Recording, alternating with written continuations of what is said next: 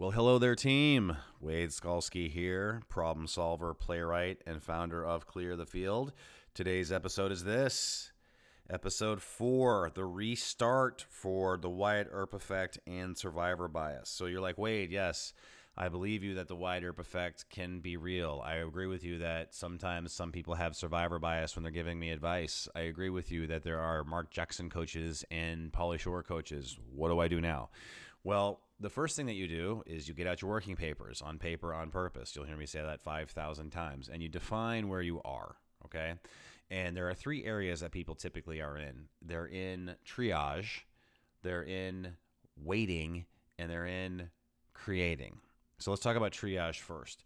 Triage is the idea that you are just basically putting a finger in the dike, right? You like the water's coming over the dike, your whole life is getting flooded, and then you kind of patch it up, and then it happens again. So I need a cough button, man. I guess I have a mute button on this thing. Wasn't fast enough for the mute button. Too slow. So triage is the idea that you keep having the same problems, okay? Like this could be a medical issue, this could be financial issue, this could be a relationship issue. And so if you're in triage mode, you've got to get a sort of a triage coach. It doesn't do you any good to have sort of a high level, macro coach on something if you're completely having micro problems, because your micro problems are going to keep jamming you up and you're not going to be able to absorb whatever. The person can be the best person in the world for business relationships or creative projects, but that person, if one of those areas is isn't your triage problem, then you're never going to get there. So, and we'll talk more about this in the ABC problem, which is a future podcast. But the issue with regards to triage is that your ability to focus on new things and on creating new things and getting coached is completely affected by what's happening outside that area in your basic areas of life. So if you keep getting crushed by things and you keep trying to redo them and fix them and then they happen again, you got to fix a triage problem first. It's a very different type of coach, all right?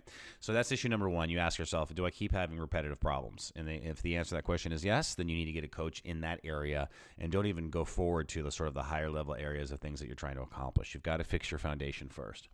Now, waiting is an interesting place. Some people will be in waiting, right? So people will come out of triage, they'll fix whatever it is, and then they'll just kind of wait. And they'll say like, well, I'm going to, the perfect opportunity is going to come along. I'm going to react to it. And I just read a quote. I'm reading a book right now, rereading a book right now called The One Thing, which I highly recommend. It's on the reading list once I get that together. And the guy in there, he talks about something called the clarifying question, which isn't relevant in terms of this conversation, but it is relevant in terms of some planning that you'll do. And I highly recommend that you look at it. But right before he talks about the clarifying question, he says, "Life is the question, and how you live it is the answer."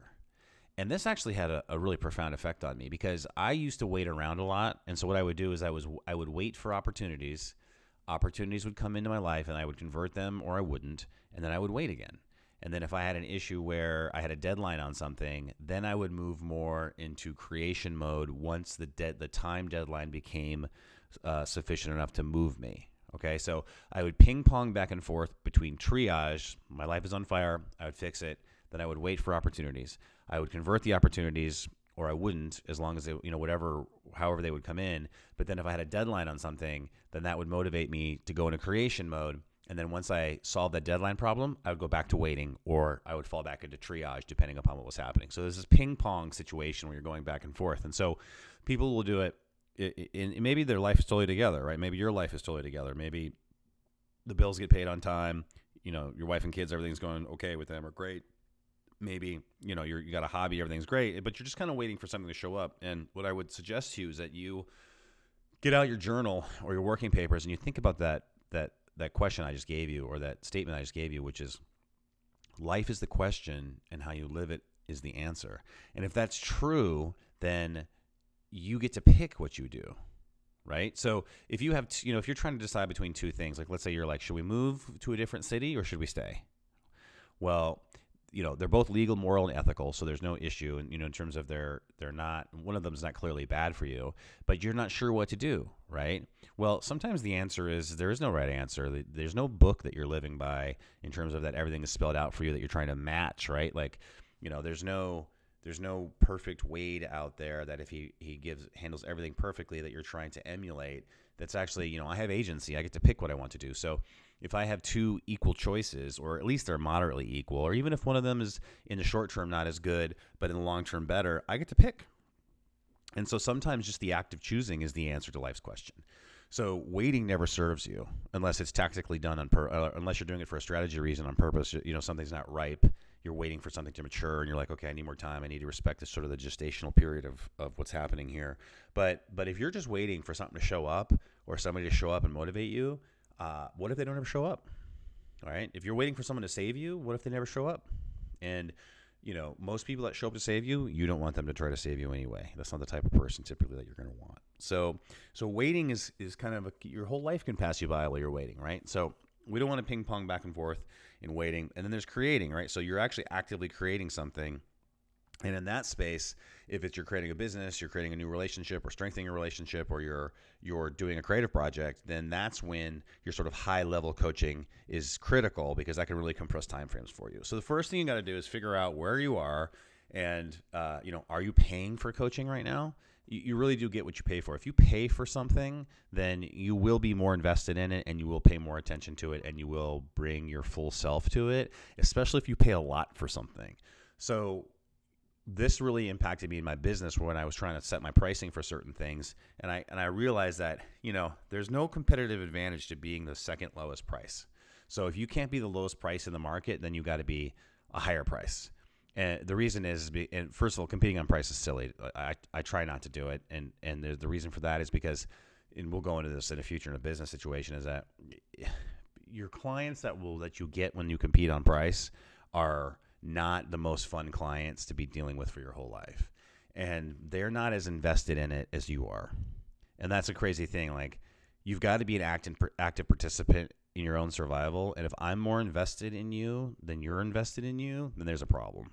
And if you have like a really low price on the service, then someone can just take it for granted, especially if you do things for free.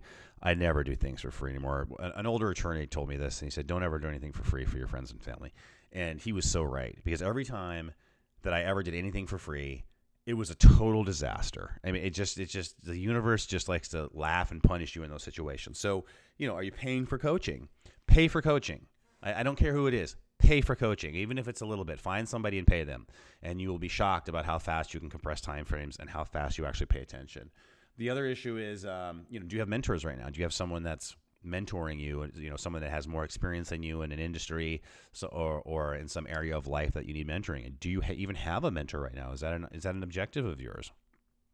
And are you relying upon your family for coaching? Okay, so I'll give you an example, and this is a personal example. So my parents are amazing, right? My dad didn't go to college. He built a successful construction business, outstanding businessman. Okay.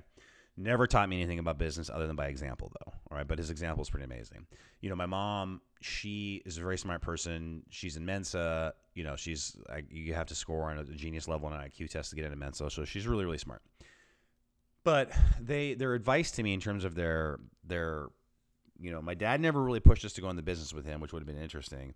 But my mom's and dad's advice always to me was like, go be a doctor or a lawyer, because in their generation, if you were a doctor or a lawyer, you were set, right?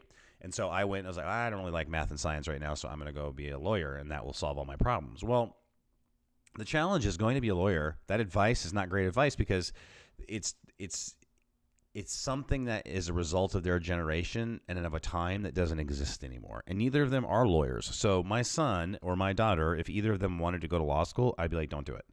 Unless you have like an extreme passion for the law. Like if you read the law, there's so many other better ways to go into business for yourself or make money or do other things, because or whatever. And not because I'm necessarily jaded from the legal profession. I'm not. It's an honorable profession, but it's not what it's not what I would send them to do in terms of, if you don't know what to do and you're smart and you just want to go make money, it wouldn't be being a lawyer. Just the cost is too much in terms of the investment for that. So, but if they love the law, then yeah, absolutely, 1,000,000%. If they want, my daughter wants to be like an environmental lawyer or something, and she decides that she wants to do that, yeah, amazing, awesome, totally support it. But I would do the same thing my parents would do. Is I would say, okay, go into AI, right? That's what I would tell my kids. It's like, go into AI and learn Mandarin Chinese. Okay. Well, while we were kids, our parents would say, go be a lawyer and learn Russian, right? So the advice that I give my kids is going to be totally wrong, right? Because I'm giving them generational advice of what I see 20 years into the future. And if they ask me what I think they should do, and I was going to give them advice like my parents, that's what I would say. I would say, go into AI and learn Mandarin Chinese. Now, but that's not what I'm going to say, given what I learned. I'm going to run them through the clear the field process. I'm like, let's discover what it is that you want to do. Well, let's discover what your sacred mission is. Let's discover what your unicorn mission is. So that, that's a thing of if your family's a strong influence on you and they're giving you advice, remember there's a generational difference. It's not their fault, unless they're in an industry that is still competitive and still working properly and can be leveraged and it's something that you want to do, then yeah, listen to your parents, right? Or if there's, your dad's and mom's a business person and they want to give you, teach you about business, great, awesome. But like that wasn't the situation with my parents. They just were giving me a general cultural idea, like go be a doctor or a lawyer, which is very middle class, which is, my parents are middle class. It's a very middle class idea. Like that's the definition of success. And it turned out to be like really, really, really bad advice in one sense and really, really like worked out in another sense because, there's no losing, only learning. So anyways, and I wouldn't be here talking to you if I was madly successful, in terms of the legal profession. If I would have loved it, I'd be like, oh, being a lawyer is the best. So, but it's not really in terms of what I thought it was. And I had to craft something that was for me. That's, my sacred mission in terms of clear the field, helping people in post-conviction and helping people that are in, that aren't in triage as much as they're in maintenance, okay? So, that's the issue with regards to when you're tackling, are you being coached by your parents? So you may want to put that in your working papers and figure that out. So, and then the other thing is like, look, like I like to give creative field examples to kind of bring things home. So let's say that you want to be a writer, okay? Like I want to be a published novelist. I want to make money as a novelist. I'm like, okay. So the other thing that you can do to get started is learn the numbers for your industry. Like figure it out. Like what does the average person make in your industry? How many people are successful? And like being a novelist, that sounds awesome. I'm a good writer. So here's the numbers that, as I understand them for, let me pull these numbers up here. Oh, I just used the cough button. Amazing.